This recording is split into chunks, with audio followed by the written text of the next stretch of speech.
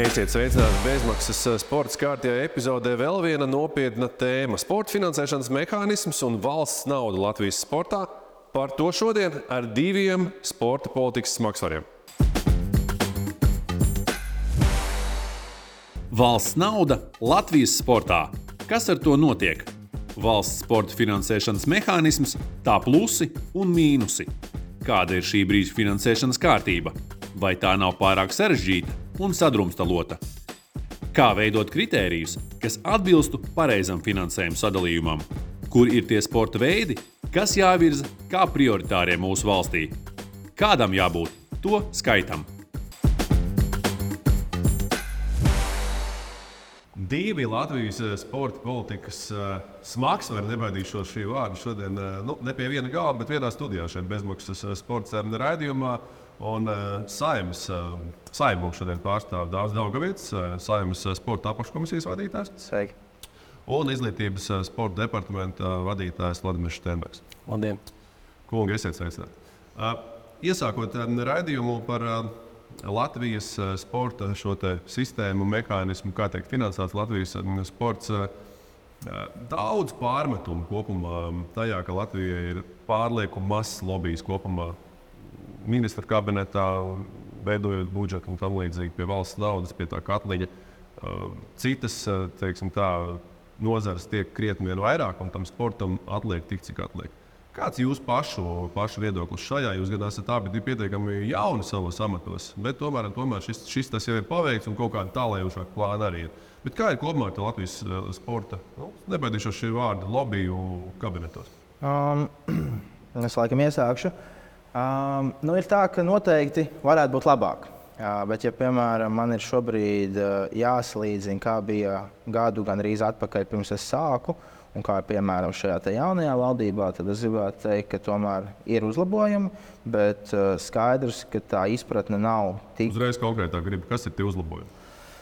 Gribētu teikt, ka varbūt šobrīd ministru kabinetā ir cilvēki, kas vairāk izprot sporta nozīmību sabiedrībā kā tādā, kā piemērs var minēt veselības ministru Hosam Abumerī, kuram varbūt nav jāskaidro tas, ka vesels cilvēks un vispār sports kā tāds un fiziskās aktivitātes ir principā daļa no veselības budžeta un valsts budžeta kā tāda. Tad ministru kabinetā joprojām ir tādi cilvēki, kuriem ir jāskaidro šis? Es gribētu teikt, ka man ir tādas aizdomas, es teikšu tā. Un šeit noteikti ir tas, ka arī ar Hosam esam runājuši, viņa durvis ir vaļā šajā jautājumā, ka viņš saprot to saikni, ka sports tā nav tikai fiskultūra, tas nav tikai sports kā tāds, un mēs uz to vienu, uz sports nevaram skatīties kā uz vienu. Sports ir starpdisciplināra nozara, kas ietver ļoti daudz mūsu valstī svarīgas un būtiskas funkcijas. Un es tomēr gribētu teikt, ka šādā ziņā izpratne ir noteikti uzlabojusies un ievērojama. Viena no tām lietām, kas varbūt ir palīdzējis, kā jau mēs kā latviešiem varbūt mazliet patīk, mēs mācāmies ar savu pieredzi, tas viens, kas palīdzēs to uzlabot, ir tas, ka mēs esam pieņēmuši šo te, ka mūsu valstī ir valsts aizsardzības dienas, un tad mēs beidzot esam sākuši skatīties, ka mums tajā valsts aizsardzības dienestā arī vajag jaunieši, kas viņi ir jāuzņem. Un mēs saprotam, ka tā situācija nav spīdoša, lai neteiktu vēl sliktākiem vārdiem. Tas ir laikam tāds labs signāls, vai ne, kas norāda uz to, ka tā situācija precīzi, un mēs saprotam, ka viņi nepaliks labāk turpmākajos gados, un ka mums ir jāmeklē tas risinājums. Un tā izpratne, vismaz šajā kontekstā runājot ar kolēģiem, ir tāda, ka cilvēki saprot, ka mums vajag tam sportam palīdzēt, mums vajag meklēt risinājumus, un skaidrs, ka tas būs komplekss risinājums, nevis, ka tagad kāds atnāks ar brīnumu, un pateiks, ka mēs tagad darām tā, un viss notiksies. Labi, progress ir, Vladimir. Es pārstāvu izpildvaru, man liekam, pa lobiju mazāk jārunā. Es atkal gribu akcentēt vairāk uz to, ka mēs varam arī esošu finansējumu izmantot daudz efektīvāk, un finansējums nepārtraukti sportam aug. Es burtiski šodien skatījos sporta skolu datus. 18. gadā, salīdzinot 18. gadu ar 24. gadu, precīzi gandrīz vai dubultojas finansējums tieši sporta skolu treneru atalgojumam. Tad tas finansējums... Said kā svarīga pozīcija, bet tā nav droši vien arī galvenā. Svarīga, jā, bet... Bet tas ir būtisks rādītājs, ka 5-6 gadu laikā finansējums dubultojas. Un kopumā sporta budžeti nepārtraukti aug, bet es liktu uzsvaru uz tā efektīvu izmantošanu. Tas arī ir tas, ko mēs izvirzam šobrīd sev pa pamatu uzdevumu. Veicot pārvaldības finansēšanas modeļu pārmaiņas, kas tika iesāktas, un es ceru, ka arī tajā skaitā ar sporta apakškomisijas un Saeimas atbalstu arī turpināsies. Par jūsu priekšgājiem runājot, kādā stāvoklī jūs katrs pārņēmāt tās lietas? Jo Sāns Riektiņš arī, kā saka, bija diezgan tādā spilgta personība, gan mēdījos, gan virsrakstos, gan vispār kopumā. Ja? Tāpat ir Edgars Severs, ilgu laiku nostrādāja šajā tavā pozīcijā. Kāda bija tā drūva, ko viņa atstāja pēc jums? Es gribētu teikt, ka Riektiņkungs varbūt viņš mazliet savādāk izprata un izpildīja tos amatu pienākumus, kā es viņus redzu. Un kā arī es cenšos strādāt. Arī runājot ar kolēģiem Saeimas Sporta apakškomisijā, kas ir bijusi gan šajā, gan iepriekšējā sasaukumā, tad, piemēram, Riektiņkunga laikā bija pirmā reize, kad Saeimas Sporta apakškomisija neizskatīja sporta budžetu kā tādu. Tāpat tās arī runājot ar konsultantiem, kas strādā pašā komisijā, kas nav noslēpums, kas palīdz organizēt sēdes norisi, tad viņi teica, ka viņi bija ļoti izbrīnīti, ka sāka šī sporta apakškomisija darbu, cik bieži notiek sēdes. Un es tomēr gribētu teikt, ka es uzskatu, ka sporta apakškomisija tas nevar būt viens cilvēks. Un tad, vērojot to iepriekšējo darbu, tomēr Riektiņkungs to vairāk redzēja, ka tas ir kā viņa misija, ka ja viņš kaut ko darīs, tad viss notiks, bet ja viņš kaut ko nedarīs, tad nekas nenotiks. Un viņš to vairāk sevi redzēja, ka vadītājs tas ir būtiski. Cilvēks orķestris. Jā, cilvēks orķestris. Tad es tomēr uzskatu, ka jā, vadītājiem ir jāiedod šie virzieni, ir jānosaka tēmas, jānosaka šī būtība, jārunā arī atsevišķi deputātiem, bet tomēr tā viss sāc tā, ka mēs esam apakškomisija, un šajā apakškomisijā ietilpst vairāk kā 10 cilvēki. Un lai es vienpersoniski tagad pateiktu, tagad būs tā vai šitā, es domāju, ka neviens nav atcels to, ka Latvija dzīvo demokrātiskā valstī, pat ja dažādām spilgtām un kolorītām personām liekas mazliet savādāk. Es atkal vēlos uzsvērt, ka starp mani un Edgara Severu bija zināms laiks. Ja es nemaldos, Edgars pavasarī atstājis amatu, un es stājos amatu tikai vasaras beigās vai jūlija beigās. Tad, viņš bija tomēr tas ilglaicīgais. Bija zināms starposms, jā, bet man arī jāuzsver, ka mēs ar Edgaru ļoti dažādi cilvēki. Es nācu no ārpus, no nozares, no zemes, jau var tā teikt. Jā, man ir gan federācijas darba pieredze, gan sporta skolu vadot, dibinot, akreditējot, gan arī pārvaldot lielu infrastruktūras objektu pieredzi. Es strādāju uz zemes, no ārpus. Edgars atkal bija tās sistēmas produkts, ilgus gadus veltot valsts pārvaldei. Un, protams, ka mums arī atšķiras tie uzskati uz to, ka tam ir jāstrādā, bet neko sliktu es arī nevaru pateikt. Visādiem gadījumiem, kad strādājas Edgars, mēs zinājām, ka viss noteikti būs saskaņā ar likumu. Par paveicamajām lietām. Neslēpsim, ka tavā gadījumā tie 4 gadi daudziem varbūt ir uzskats, tāds varbūt klišejisks uzskats, ja, ka jau 4 gados tur jau neko īsti nevar ietrīties lietas, kamēr tur iekustina, kamēr kaut kas sakustās, vai ne, tu pats ar neoficiālās sarunās esi atzins, ka tā tas ir. Tev pašam ir ticība, ka 4 gados tu kaut ko tiešām tādu lielu vari paveikt vai to virzienu pavilkt uz vienu vai otru pusi? Es domāju, ka noteikti, un varbūt tas arī ir kaut kādā veidā man paveicies tas, ka es sakritis, ka es esmu šajā amatā nonācis laikā, ka principā pati nozara ir nobriedusi pārmaiņām ne tikai vārdos, bet arī darbos. Principā pirms gada bija šī mazāk, kad man arī jautāja, kādas ir šīs galvenās manas prioritātes, kad es sāku darbu, ko es gribētu izdarīt šo 4 gadu laikā. Es teicu, ka viens ir šī sporta likuma sakārtošana. Jā, es piekrītu, tas šobrīd iet lēnāk nekā arī es biju domājis, kā tas ies uz priekšu, bet arī ar Vladimiru mums... Kāpēc tas tā notiek? Tīri tiešām? Šobrīd, godīgi sakot, tas bija tieši dēļ tā, ka mainījās sporta departamenta vadītājs. Ir skaidrs, ka Saeimā sporta likuma neraksta. Arī es no savas puses esmu uzņēmies pietiekoši lielu risku, ka es esmu piekritis būt darba grupā, kas izstrādā šo sporta likumu. Tā nav standarta praksa politiķiem. Parasti likums jau atnāk uz Saeimu, kas ir saskaņots ar nozaru un ministriju, un tad politiķi skatās tālāk, bet lai šis likums virzītos uz priekšu un jau varbūt Saeimā atnāktu tā gatavākā formā, tad es, kā arī Raimons Bergmans, mēs esam piekrituši būt šajā darba grupā un sekot un palīdzēt ar pašu likuma tapšanas stadijā jau. Ar Vladimiru esam šobrīd jau vienojušies par to, kad būs nākamā darba grupas sanāksme.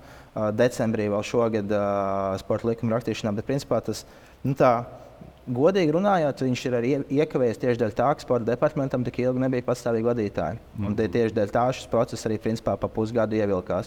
Nākamā lieta par šo pašu sauksim tos par prioritāriem sporta veidiem vai par sporta veidiem, ko mēs atbalstam no valsts puses vairāk. Šis jautājums ir iekustējies, arī apakškomisijā to skatījām. Skaidrs, ka vairāk tas attieksies arī, tas tā vairāk ir daļa no MK noteikumiem, bet visos šajos procesos tāpat esam runājuši, esmu bijis klāt un ceru, ka vēl tajā 4 gadu griezumā mēs nonāksim vēl tuvāk tam, lai tiešām tos var saukt par prioritāriem sporta veidiem kā tādiem. Teikšu tā, šobrīd esmu piesardzīgi cerīgs, ka izdosies atstāt 4 gadu laikā Latvijas sportā kādas labas un paliekošas lietas. Pēc tam jau pēc 4 gadiem tad arī gan sporta sabiedrība, kas ir tās pats vēlētājs kā jebkurš cits, gan citi, tad jau varēs vērtēt, vai dot man mandātu strādāt Saeimā vēl uz 4 gadiem, vai arī tad šoreiz paldies. Bet tā ir katra politiķa ikdiena un liktenis, tāpēc pēc tam varēs vērtēt. Es personīgi vērtēju viņas pozitīvi. Es redzu to, ka izglītības ministrijai šogad varbūt nebija iespēja palielināt kopējo budžetu sportam, līdz ar ko viņi meklēja citus veidus, kā palīdzēt tiešā veidā sportam, sporta federācijām. Šis noteikti ir viens no veidiem, kurš pēc visām runām, sarunām un aplēsēm varētu būt pozitīvs priekš paša sporta tiešā veidā. Bet joprojām cipari nav zināmi gala, līdz ar ko teikt viennozīmīgi, kad ir izdarīts pareizais lēmums. To varēs teikt tikai tajā brīdī, kad mēs zināsim kaut kādus gala ciparus. Bet apsveicami tas, ka tiešām tiek meklēti veidi, jo tas trūkums ir un ar to saskarās un vēl saskarsies federācijas. Ceru, ka īsāku periodu, bet prognozēju, ka tas vēl būs ilgs laiks. Saprotu, ka volejbola federācija uzskata, ka šādas izmaiņas bija nepieciešams?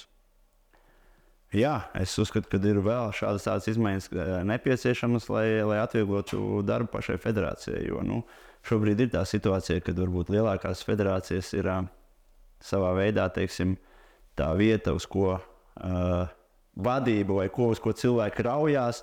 Tad federācijas, kas ir no vidus daļas vai pat jau tuvāk augšdaļai, liela daļa federācija pat vispār nevar atrast ne darbiniekus, ne prezidentus, ne ģenerālsekretārus. Tā ir tāda reāla problēma.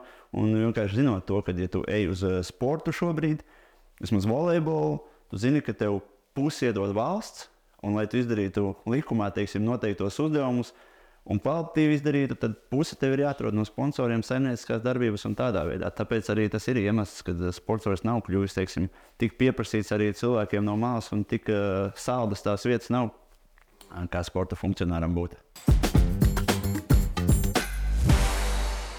Padalieties pavisam īsti tajā auditorijas daļā, kuru mēs uzrunājam sporta likumā, tās izmaiņas, tie galvenie punkti, kas tur tiek darīts, kādi tie plāni.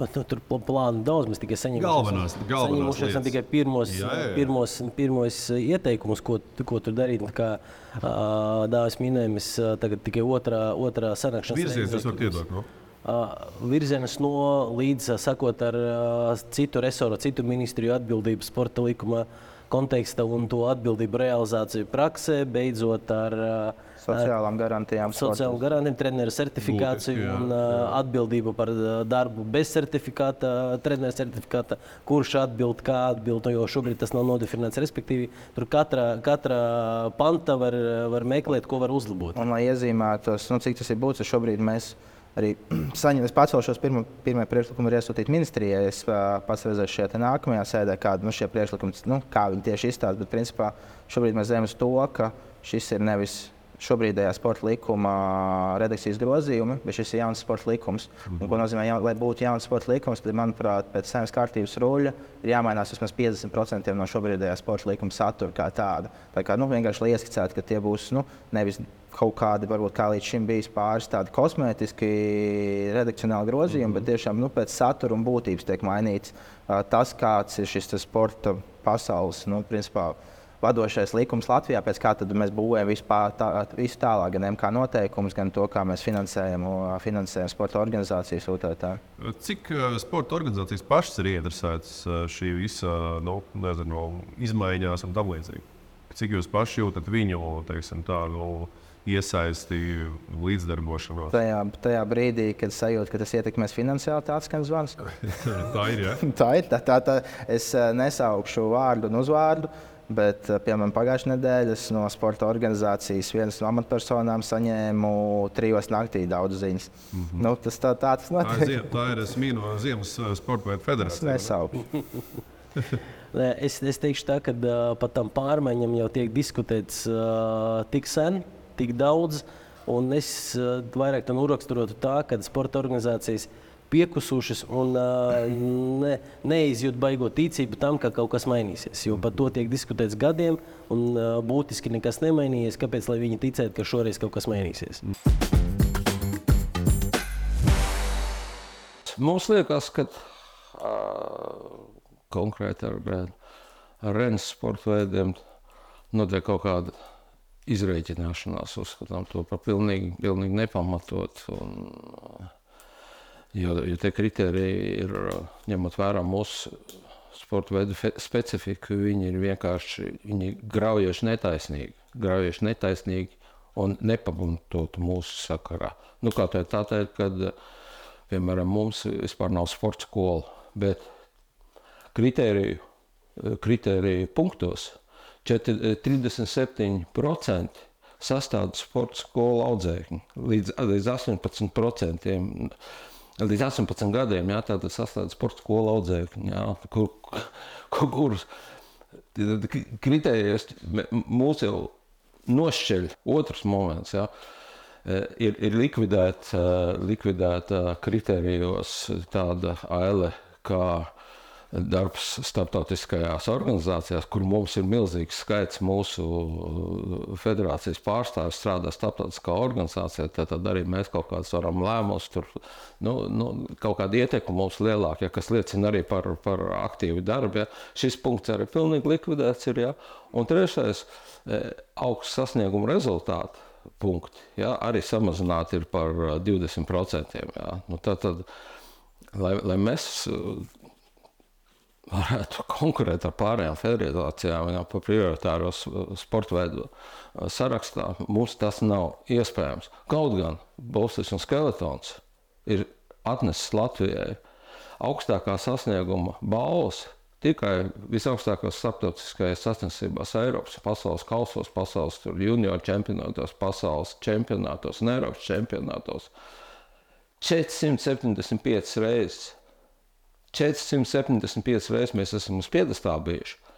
Domāju, ka visas pārējās federācijas kopā nav tik daudz nesuši Latvijai slavu un godu, cik mēs.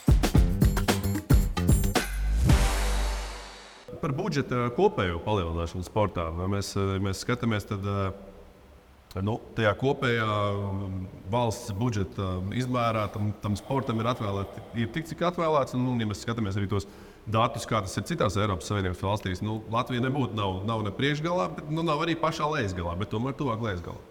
Ja nekļūdos, tad pagājušajā gadā bija aptuveni 45 miljoni ar pārsimt tūkstošiem šis sporta budžets. Šogad rēķinām 45. Jā, tad šogad ir 51. Un principā šis pieaugums, kas ir, tas ir tieši šo kopējais valsts budžets 14 miljardi. Es zinu, šo skaitļu zinu. Tad šis pieaugums arī ir tieši šiem sporta skolu treneru. Viņiem ir šī vienīgā pieauguma daļa, kas ir, tas tieši domāts viņiem un tēmēts viņiem. Es piekrītu, ja mēs tā salīdzinām kopējo valsts budžetu, tas ir, es pat teiktu, smieklīgi maz. Tur tā rupi rēķinot 0,3%. Jā, un plus, ja mēs vēl saliekam klāt to, kas ir tieši šis, kā jau mēs minējām, sporta skolu pedagoga atalgojums, kas gan arī šobrīd jau vairāk kā puse, tā pašai nozarei rēķinām, cik mums tur paliek. Mums paliek aptuveni 24 miljoni, 25 miljoni. Skaidrs, ka neiet runa par to, ka sporta skolu pedagogiem nebūtu jāmaksā. Tā ir ļoti nozīmīga mūsu sporta sastāvdaļa un struktūra. Cilvēki, kas audzina mūsu nākamos čempionus. Bet tāpat skatoties to pašu nozari, tā ir tā situācija, kādā mēs šobrīd esam. Varbūt mazliet glaimojošāki kļūtu šie dati, ja mēs paskatītos, cik mēs katru gadu piešķiram no līdzekļiem neparedzētiem gadījumiem, dažādiem sporta pasākumiem, kas, starp citu, arī bija viens no maniem aicinājumiem ministrijai, ka varbūt ir kā iespēja, ka mēs paskatāmies pēdējo 10 gadu griezumā, cik vidēji mēs no līdzekļiem neparedzētiem gadījumiem esam atvēlējuši sportam kā tādam, un šies gan savu prēmijām, gan savu sporta pasākumiem, UTT, un iegrāmatojam to iekšā pašā sporta budžetā. un tad beidzās šī visu laiku iešana prasīt LNG, jeb līdzīgs neparedzētiem gadījumiem, kur kādam iedot, kādam neiedot, tad sākās strīdi, kāpēc vienam ir iedots, vienam nav, bet tas ir iegrāmatots iekšā, iecementēts pašā sporta pamatbudžetā kā tādā. Es gribētu teikt, ka izglītības ministrija šogad ir paveikusi ļoti labu mājasdarbu, jo Labu vai ļoti labu? Ļoti labi mājasdarbu tieši saistībā uz pašu nozari, ja neskaita sportu kā tādu. Kāpēc? Tāpēc, ka šobrīd izglītības ministrija tieši uz kopējo nozari, jo izglītības ministrija šobrīd ir saņēmuši papildus 119,5 miljonus pedagoģu atalgojumam, tāpat tās ir papildus nauda zinātnē. Būsim godīgi, tas ir viens no 3 lielākajiem pieaugumiem šajā nākamā gada budžetā kā tādā. Un, ja to nevar nosaukt par labu mājas darbu, tad es nezinu. Darbs tiešām pabeigts. Stāsts par to, ka var būt kaut kur... Tā tomēr ir kopējā nozara, jo sports netiek atlikts. Jā, un tieši to es gribēju teikt. Šeit ir atkal tas stāsts kā tāds, un ka sports paliek kaut kādā pabērnu lomā. Un tad mēs nonākam atkal pie tās diskusijas par to, vai tiešām viss sports ir tikai izēm lauciņā. Jo, kā mēs ar Vladimiru runājām, tad arī sporta likumā mēs pārstāvam to, kādas ir katras ministrijas atbildības tieši sporta nozarei kā tādai. Kāpēc, piemēram, viss ir tikai, kāpēc izēm ir viens tas grēkāzes kā tāds, jo mums uz sportu ir jāstāsta plašāk. Tā vienkārši ieskicējot. Par līdzekļiem neparedzētiem gadījumiem. Jā, es teikšu, ja es nemaldos, 23. gada, tad papildus tika prasīts 18 miljoni tieši sportam, bet ņemot vērā tas 2 būtiskas prioritātes medicīnā un pedagoģu atalgojums, protams, ka tur pieeja un finansējumu novirzīja vispirms, un tad pārējiem pēc atlikuma principa, un tas ir saprotams, bet toties salīdzinot 22. gada, 23. gadā bija 5,6 miljoni papildus. Un būtu diezgan, kad es teicu, super darbs izdarīts, ja mēs arī šogad vēl kaut ko papildus dabūtu, bet es ļoti ceru, ka mēs nākamgad tomēr tieši sporta darbībai dabūsim klāt. Šogad mēs dabūjam tos 6 miljonus treneru minimālas algas celšanai, un tur ir jāsaka, ka tur diezgan liels pieaugums. Ja treneris pa 3 stundu darbu līdz 1. septembrim saņems 900 eiro, tad tagad ar 1. janvāri tie būs 1145 eiro. Pirms nodokļu nomaksas. Tas ir gandrīz 30% pieaugums 4 mēnešu laikā. Tas ir zinām papildus finansējums. Ja? Tad mēs noteikti arī nākamgad, 24. gadā sniegsim papildus finansējumu pieprasījumus. Viena no prioritāte noteikti ir un paliks, tas ir tā peldu apmācība, ka mums ir jādabūna papildus nauda. Ja? Tie paši treneri un ko mēs visu laiku pieminam līdzekļu neparedzētiem gadījumiem, tie ir sporta pasākumi. Jo iepriekš sporta budžeti bija 242,000 sporta pasākumu, liela nozīmīga starptautisku sporta pasākumu atbalstam. Tas ir viens pasākums, jā, tas pašas prēmijas. Tas ir izveidots sistēma, kad prēmijas tiek maksāt no līdzekļu neparedzētiem gadījumiem. Šobrīd, ko mums jau ir izdevies izdarīt, mums ir apvienotas vairākas apakšprogrammas kopā. Kur bija problēma agrāk? Ja tev ir nauda viena apakšprogramma, tad viņu pārcelt uz citu programmu bija super mega sarežģīts pasākums tikai ar ministru kabineta lēmumu. Šobrīd apvienot 5 apakšprogrammas vienā, mums izveidojies tāds kumulus ar 18 miljoniem, kur jau daudz vieglāk pārvirzīt tos līdzekļus no vienas apakšprogrammas citam, un uz tā rēķina mēs šobrīd nedaudz, bet esam jau palielinājuši finansējumu tieši starptautiskiem pasākumiem. Tie ir tikai 60-70 tūkstoši, bet ja mums tagad izdosies realizēt vēl līdz galam to ekonomiju reformas rezultātā, tad es ticu, ka mums izdosies vēl palielināt šo iespēju nofinansēt starptautiskos pasākumus no budžeta līdzekļiem, nevis atkal iet uz līdzekļiem neparedzētiem gadījumiem. Tas darbs pakāpeniski notiek. Tas nav loģiski, ka mēs visu laiku dodam vienam, nedodam otram, un nav īsti nodefinēts, kādi tad ir tie kritēriji, ka no sērijas šis man patīk, šis man nepatīk, un tādā veidā mēs strādājam. Tāpēc tika uzdots šos lielos sporta pasākumus. Fiskāli neitrāli. Jā, fiskāli neitrālos sporta pasākumus. Fiskāli neitrāls. Tas nozīmē, ka valsts budžets no pasākuma organizēšanas iegūst vismaz tik daudz, cik valsts iegūst. Precīzi, un tur tā ideja tieši tāpēc tika uzdots ekonomikas ministrijām Lijā, un viņiem tas arī būs jāvērtē, jo tajā brīdī, kad ja šis pasākums izrādīsies pēc aprēķiniem, ka viņš fiskāli negatīvs, ja viņš būs jau fiskāli negatīvs, runājot vienkāršiem vārdiem, mēs zaudēsim naudu valsts ieguldot šajā te pasākumā un neko nenopelnīsim atpakaļ caur nodokļiem vai, nezinu, caur vēl kaut kādiem šiem tēriņiem, ko šie cilvēki vai skatītāji atvedīs uz Latviju. Tad to mēs neatbalstīsim, bet pārējos mēs atbalstīsim. Un šobrīd tas manis arī, ar Vladimiru jau runājām, varbūt viņš arī varēs sīkāk pastāstīt. Un šobrīd tas ir mazliet iesprūdis ministrijā, jo es zinu, kad mēs jūnijā izskatījām, visi teica, ok, super, forši, aplaudējām sporta apakškomisijā, lūdzu, ejam uz priekšu, un tad nākat, kad jau ir gatavs. Kur viņš iesprūst?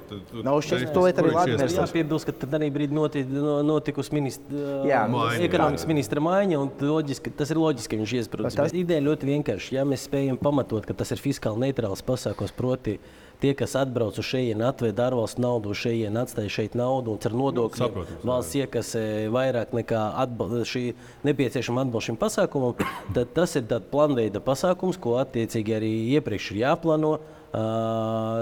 Ekonomikas ministrija šo paredz savu budžetu un nofinansē. Tad atkal valsts pusē paliks tikai tāda nozīmīga, tiešām nozīmīga starptautisko pasākumu, kura tā fiskāla neutralitāte nav.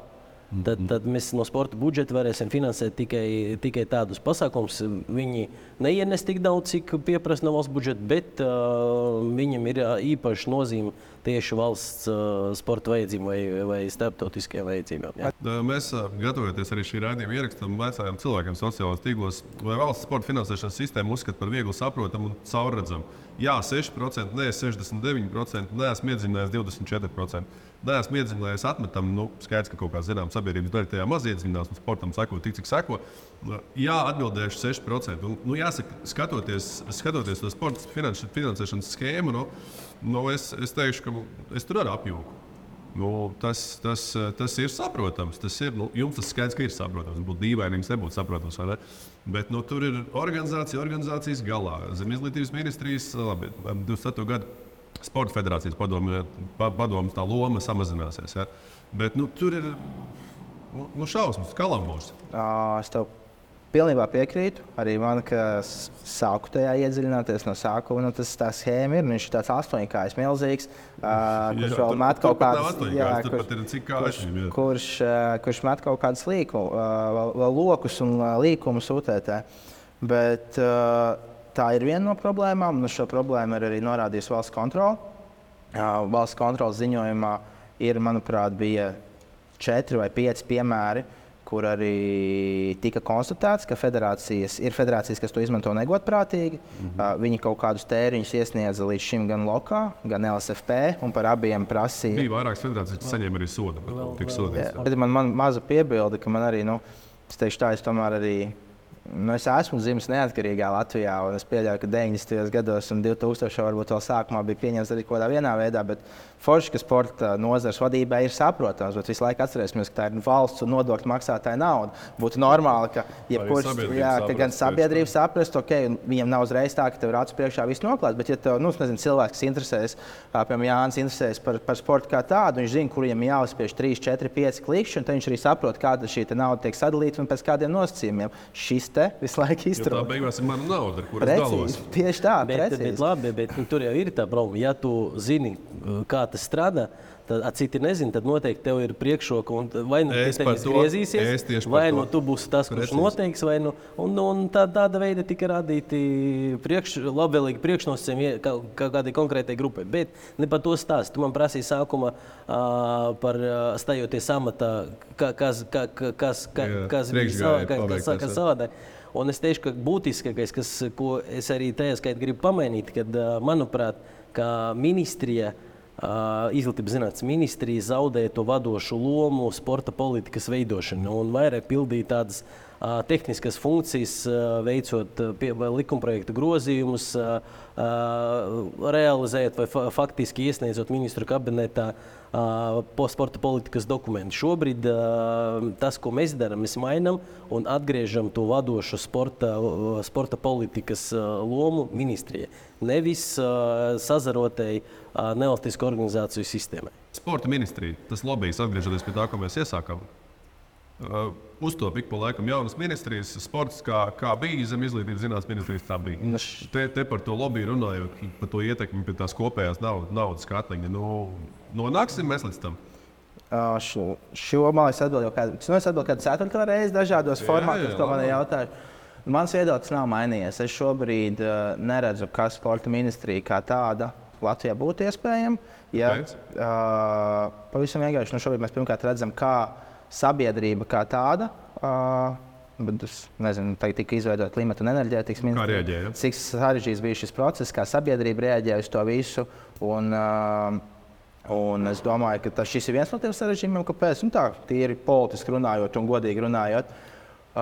Un otrs šis jautājums ir tā, ka es teiktu, ka tas ir nokavēts. Ja mēs varējām runāt par sporta ministriju, tas bija jārunā tiešām brīdī, ka Latvija atguva neatkarību, tad tika veidot arī kā tāda kultūras ministrija kā tādu. Un tajā brīdī, es teiktu tā, ka sports un kultūra bija aptuveni vienās izējas pozīcijās. Un tā atšķirība starp to bija, ka kultūras pasauli, lai kā viņi iekšēji varbūt savā starpā aiz slēgtām durvīm cīnītos, viņi tomēr uz āru, un es to ļoti labi jūtu šobrīd, kaut vai 2023. gadā, kad kultūras pārstāvji, piemēram, pie mums nāk uz Izglītības, kultūras un zinātnes komisiju, viņi nāk tiešām kā tāds viens spēks, viens koks, tā kā tu saki, un viņi ir spējīgi novienoties, ka viņi aiz slēgtām durvīm izkaujās, bet tās, nezinu, pie ministru kabineta durvīm vai pie Saeimas durvīm viņi tomēr klauvē to savu vienu vīziju. Sporta pasaule tajās savās kaut kādās iekšējās cīņās pazaudēja to iespēju. Kāpēc tā ir? Šis ir visticamāk vairāk jautājums, kas ir jāuzdod cilvēkiem, kas tajā laikā bija aktīvi sporta funkcionāri. Daži no tiem ir vēl aizvien šodien ieņem vadošas amatus Latvijas sporta organizācijās. Mums būtu problēmas, ja būtu sporta ministrija. Mums tad Dāvim būtu jāiet pa sporta ministru, mums būtu sporta apakškomisijas vadītāja vākam vieta. Raimons Dēlis tika galēs. Bet ja nopietni, es piekrītu, ka es neredzu, kas būtu izdarams labāk, ja mums būtu atsevišķa sporta ministrija. Ministra kabinetā pie tā lielā galda. Bet mums jau tagad ir tās problemātiskas ministrijas un ministrijas, kur ir tikpat daudz problēmas, bet viņi vismaz tiek pieņemts uzskatīt mazāk problemātisks vai tās spēcīgākas ministrijas un tas ne tik spēcīgas ministrijas. Tas jau to finansējumu daļu nepalielināt tai ministrijai. Ir īpaši, ka izglītības zinātnes ministrijai diezgan tāds kopīgs svars, kas ļauj arī vienlaikus arī sportam vairāk. Spēcīgs sporta ministrs, kāpēc nevarētu palielināt? Šeit laikam man arī, es dzirdu to, ko saka Vladimirs, bet man tomēr arī laikam šajā, zinot tādas politiskās reālijas, skaidrs, ka tas būtu plus, ja sēdētu viens ministrs, kas ir tikai sporta jautājumos iekšā. To mēs nevaram to nolikt, jo skaidrs, ka šobrīd, lai vienalga, kurš cilvēks būtu izglītības un zinātnes ministrs, ja mēs skatāmies pēdējo gadu griezumā, tāpatās viņiem ir ļoti daudz dažādas problēmas, ko risināt. Ir ļoti daudz, sākot ar pedagoģu atalgojumu, beidzot ar finansējumu trūkumu Eiropas kosmosa aģentūrā, Latvijas dalība Eiropas kosmosa aģentūrā. Un plus pa vidu tam visam ir vēl kaut kur sports. Skaidrs, ka ja ir viens cilvēks, kas tikai sēž un ir šajā sporta problemātikā iekšā, tas vismaz to sadzirdētamību, kas bija tavs pirmais jautājums par to, kāda ir izpratne par sporta lomu sabiedrībā, tas to varētu veicināt. Cik viņš būs veiksmīgs, te ir jāpiekrīt, tas ir atkal atkarīgs no tā, cik šis cilvēks tiešām, vai tas ir, es nezinu, cilvēks A, kuram vienkārši vajadzēja, kurš partijas ietvaros ir pietiekoši augstu ticis, un viņš teikt ies pa ministru, vai tas ir tiešām cilvēks B, kurš ir šajā nozarē iekšā, kurš viņu izprot, un kurš ir gatavs darboties. Tad vienalga, es nerunāšu par vienu, otru vai par savu vai kādu citu politisko spēku, bet tas ir vienkārši fakts kā tāds. Mani kolēģi kultūras lomu un jautājumus izprot daudz labākā līmenī, kā tas ir ar sporta jautājumiem. Ja atnāks, un tas ir nepārprotiet mani skaidrojušais darbs. Jā, tieši tā, nepārprotiet mani kultūra, tas ir ļoti būtisks vispār mūsu latviskā identitāte un mūsu loma pasaulē kā tāda ietver mūsu kultūru, kur mēs savu vārdu nesam, pat nepārprotiet. Mums vēl ir jāsalīdzina to struktūru. Ja mums sports daudzus gadus bija iznests vairāk uz nevalstisko organizāciju atbildību, tad kultūra tomēr vairāk palika valstiskā sektorā, un mums tomēr ir līdzīgas problēmas. Un tas arī tas jautājums, ko mēs tajā skaitā centīsimies risināt. Valdības deklarācijas rīcības plāns cer, ka viņš nepazudīs tas punkts par sporta atbalsta fondu dibināšanu, līdzīgi kultūras kapitāla fonda atbalstam. Ja? Un tad tas arī viens no mehānismiem, kas ļaus mums šo sportisko lomu, sporta finansējumu tajā skaitā pacelt citā kvalitāti. Par šo sporta atbalsta fondu tika runāts 10 gadiem. Šobrīd mēs esam Atkal tas ir stāsts par to, vai dotu kaut ko papildus ministrijai vai nedot. Šobrīd, paldies Dievam, izglītības zinātnes ministre dzird par sportu daudz ko un ieklausās un dzird un reāli dara. Un šīs viens no tiem punktiem, ko mums izdevās diezgan īsa laika periodā aiznest līdz vismaz valdības deklarācijas rīcības plānu. Un šeit arī piekrītot Vladimiram, bet arī papildinot šis arī. Šis ir atkal jautājums sabiedrībai kā tādai, manuprāt, jo arī šobrīd iet šī diskusija arī par azartspēļu lomu, kā sporta nozarē kā tādā, cik daudz atļaut, neļaut reklamēties, kāds varētu būt šis regulējums, kāds piemērot nodokļus. Un sabiedrībā izskan šis viedoklis, ka bieži vien kāpēc mums ar šiem citu cilvēku nelaimēm, jeb naudas, kas ir iegūtas caur azartspēlēm, vai arī akcijas no alkohola vai no cigaretēm, kāpēc mums ir jāsponsorē sports. Tas ir Eiropas piemēri, pozitīvi piemēri. Protams, par to ir tas tāds, bet ļoti bieži mums sabiedrībā to nesaprot, un šī iemesla dēļ daļa manu kolēģi no šiem jautājumiem nobīstās. Lai gan tajā pašā laikā, kā Vladimirs jau minēja, ir kultūra kapitāla fonds, kur tieši no akcīzē nomaksātā kultūras nozare spēj saņemt naudu. Un šīs ir atkal tā duālā situācija, es gribētu teikt, ka no vienas puses mēs meklējam, mēs mums ar Latviju pašiem bijuši vairāk sarunas, kā mēs varam atrast papildus naudu sportam kā tādam. Skatāmies, bet tajā brīdī, kad šis aiziet publiskā telpā, tad apmēram šis te tiek padarīts, ka kā jūs tā atļaujaties meklēt citur. Ja mums izdosies tiešām realizēt sporta atbalsta fonda likumu, tas ir atkarīgs no mums pašiem. Es ticu, ka mēs izdarījām lielu darbu, ieliekot pamatus tam, izveidojot priekšnosacījumus tam. Tālāk mums atkarīgs no mums pašiem, vai mēs būsim spējīgi uzražot kvalitatīvu likumu un Saeimu viņu pieņemt. Un tikai tad mēs varam runāt par nodokļu daļas pārvirzīšanu tam, jo mums ir jārada infrastruktūra, kur tad pārvirzīt to nodokli. Tas atkal ir atgriežoties pie tā, kur ir sporta nozares problēmas. Nav infrastruktūras valstiskas, kur akumulēt to naudu. Kāda ir tā dzīve tālāk? Prioritārie sporta veidi tad samazināt no 20 uz 15, samazināsies Sporta federācija padomes ietekme, un no tā visa mēs iegūstam, Vladimirs palabos 350–400 tūkstošus. Mēs to zināsim ciparu precīzi nedaudz vēlāk. Mēs šobrīd izskatās, ka tie varbūt arī vairāk. Ja mēs pareizi visu izdarīsim un izveidosim, un tajā skaitā atbilstoši esošai likumdošanai. Cik tas varētu būt vairāk? 500, 600, vēl vairāk? Es nerēķinu to tā, ka mēs jau to naudu neņemam un neliekam kāda makā. Mēs to naudu novirzam citām vajadzībām. Es domāju, ka savi 400,000 noteikti, 400–500 tūkstoši te varētu būt. Kopējā bildē. Tas tomēr nav tāds lozungs, reformas. Mēs beigās iegūstam kopējā sporta budžetā. Es nesaku, ka tas ir maz, bet es negribu teikt, ka tas ir ļoti daudz. Mēs iegūstam tādu, būtībā tēkaroti katliņā. Tēlaini izsakoties. Es teikšu tā, ka ar kaut ko ir jāsāk. Un pēdējos 10 gadus, man šobrīd ir 27 gadi, kopš man bija vismaz 12, 13, mēs esam runājuši par to, ka mums ir jāreformē. Mums ir beidzot jāpārskata tas, kā mēs valstī gan nosakām šos prioritāros sporta veidus, un gan to, kāda varbūt šī sporta finansējuma sadalījums starp sporta organizācijām, kas to dala tālāk. Tad es teikšu tā, šobrīd mēs esam sākuši. Tas sākums nav viegls. Mēs paši redzam, kāda pēdējā mēneša laikā ir bijusi šī pretreakcija. Es esmu noteikti saņēmis daudz zvanus. Es pieļauju, ka Vladimirs varbūt pat vēl vairāk.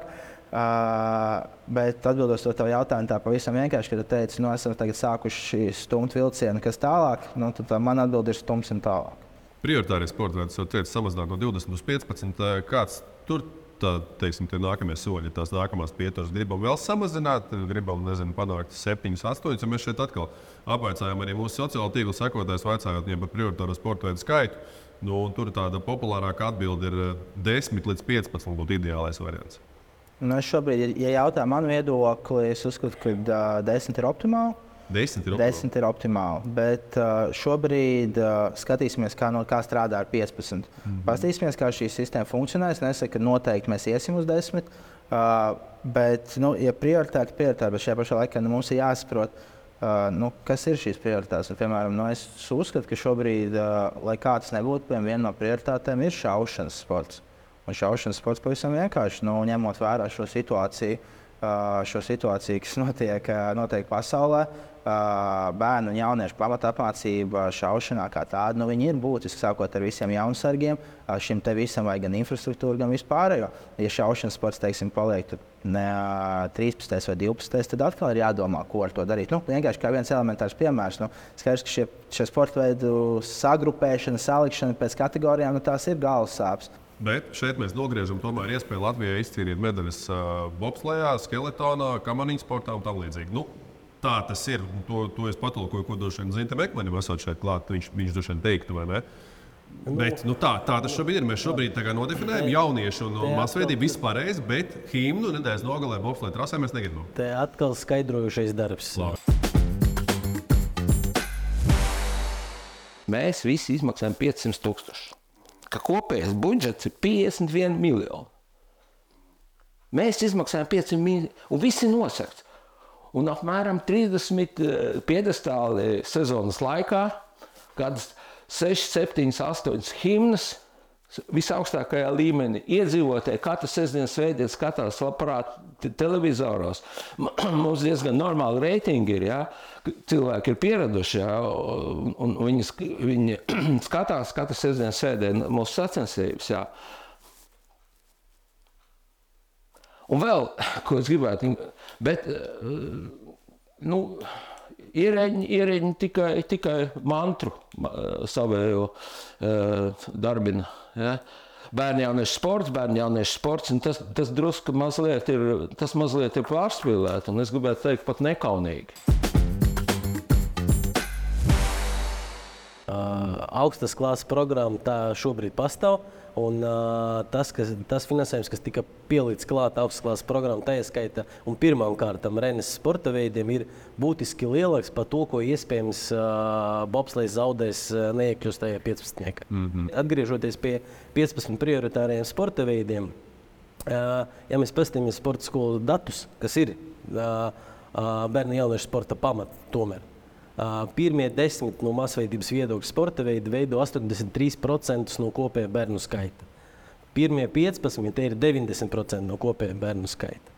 Tas nozīmē, ka atlikušie sporta veidi nenodrošina mums tik lielu pievienotu vērtību, cik tas nebūtu skarbi vai kādam liksies negodīgi, bet pārējie nenodrošina tik lielu pievienotu vērtību bērnu skaita ziņā, kā pirmie 10 vai 15 sporta veidi. Vēl viena lieta, ko pašās beigās, ko es gribētu piebilst, kas, manuprāt, arī ir tāda mazliet atžgārnos spoguļu zeme, kā mēs esam dzīvojuši. Tad neviens šajā valstī nav izslēdzis iespēju strādāt pie privātu sponsoru piesaistīšanas. Mums ir piemēri, kas izcili ar to nodarbojās, un kāpēc viņiem vienmēr tas sanāk. Protams, vienmēr ir vieglāk aiziet pie valsts, lūdzēja lomā, tur parunāt ar vienu, parunāt ar otru, izpildīt kaut kādu vienu otru kritēriju, un ka tev kontā iekrīt nauda. Būsim godīgs, darbs ar sponsoriem, un tas ir reāls. Bija ļoti laba šī sižeta sērija sporta studijā, kur tika runāts arī no otras puses, kā sponsoris to skatās. Un manuprāt, tā bija bankas Citadela pārstāve, kas saka, ja mums uzraksta e-pastu, lūdzu atbalstiet, mēs uzlīmēsim uzlīmu uz Bobu. Tas vairs nav 95. ne arī 2000. gads. Un es atkal neteikšu, kurš. Bet es tieši šo pašu, ko es tagad pateicu arī kādam no federāciju pārstāvjiem, un tā atbilde bija, bet tas ir baigi sarežģīti. Tas gribēšanas jautājums, ja tu tiešām gribi, lai tas sporta veids dzīvo, un vispār, protams, pie kaut kādu finansējumu daļu, pie šiem augstiem sasniegumiem vēl aizvien varēs pretendēt, bet tas pārējais, šis te jau cik daudz tu dabūs ekstra naudu, vai es nezinu, vai tu varēsi braukt uz kaut kādām vēl ekstra sacensībām, ko tev liekas, kas tev ir ļoti būtisks. Lūdzu, čemodāns, soma ar papīriem rokā, prezentācija šajā datorā un lūdzu pie sponsoriem. Kungi, teikšu jums lielu paldies, ka atradāt laiku un ieradāties šodien parunāt par naudu Latvijas sportā. Un tiešām divi, kā es teicu, Latvijas sporta politikas maksā pie viena galda. Nē, bet tēlēni izskaties vienā telpā šodien. Vēl vienā radītājā, kur Latvija ir ļoti zema, mēs ļoti maz tērējam kopumā uz vienu iedzīvotāju arī. Tā, ka tas ir laikam tas primārais. Šeit es arī skatos uz sevi droši vien, vai ne? Un mums jātērē krietni vairāk uz vienu cilvēku. Arī tie dati nav pārāk cildinoši mums, bet par to noteikti kādā citā reizē. Dāvis Daugavietis, Vladimirs Šteinbergs bija šodien kopā ar mani. Kungi, vēlreiz paldies jums. Un paldies skatītājiem, kas izturēja. Un, manuprāt, pietiekami interesants raidījums mums padevās ar sportu, politiku un naudu. Šai reizē viss labi. Tiekamies.